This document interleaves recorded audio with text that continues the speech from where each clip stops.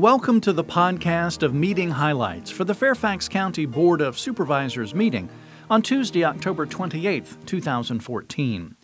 The board authorized public hearings for November 18th that are needed to authorize a bond sale to potentially pay for the Silver Line's Herndon and Innovation Station garages.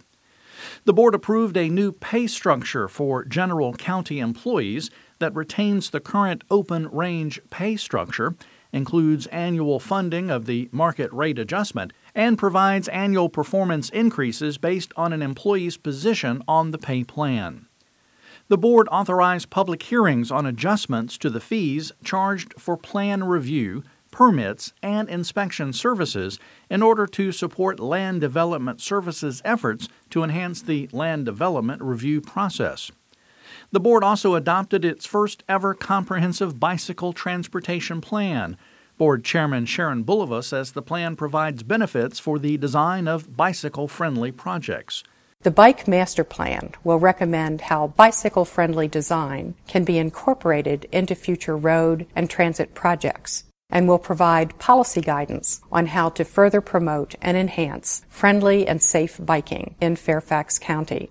The board also authorized the execution of an agreement between Fairfax County and the Tysons Partnership for Tysons to provide funding to and operation standards for the Tysons Transportation Management Association. The board deferred a public hearing to November 18th on West Park Plaza, the latest mixed-use development in Tysons near the Greensboro Metro Station. The board also presented the Barbara Varon Award to Janice Yohai. The board received recognition from the Federal Emergency Management Agency for achieving a Class 6 community rating system, resulting in a 20% discount on flood insurance premiums for residents who own structures in a special flood hazard area. The board also received a report from the Fire and Rescue Department on the recent analysis by the Insurance Services Office, Inc., which resulted in the highest fire suppression rating possible. With this improved public protection classification rating, residents and businesses may receive lower insurance premiums since this rating plays a vital role in calculating and underwriting insurance premiums for residents, property owners, and businesses located in Fairfax County. Most insurance companies use the PPC information as an integral part of deciding what businesses to underwrite, what types of coverage to offer, and overall premium cost. The Board of Supervisors also made presentations to community groups and individuals. The board recognized Doug Downer and the Herndon Dulles Chamber of Commerce Friday Night Live Committee for producing the free outdoor summer concerts on the Herndon Town Green.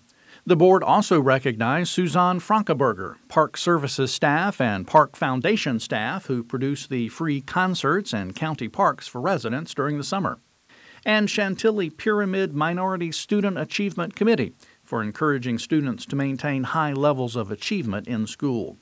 And the board designated October 28th as Frog Pond Early Learning Center Day, November as Adoption Awareness Month, and November as American Indian Heritage Month. That's all for this podcast of meeting highlights for the Fairfax County Board of Supervisors. Thanks for listening. For more information about the Fairfax County Board of Supervisors, including full meeting minutes and documents, visit the county website, fairfaxcounty.gov. This podcast is produced by the Fairfax County, Virginia government.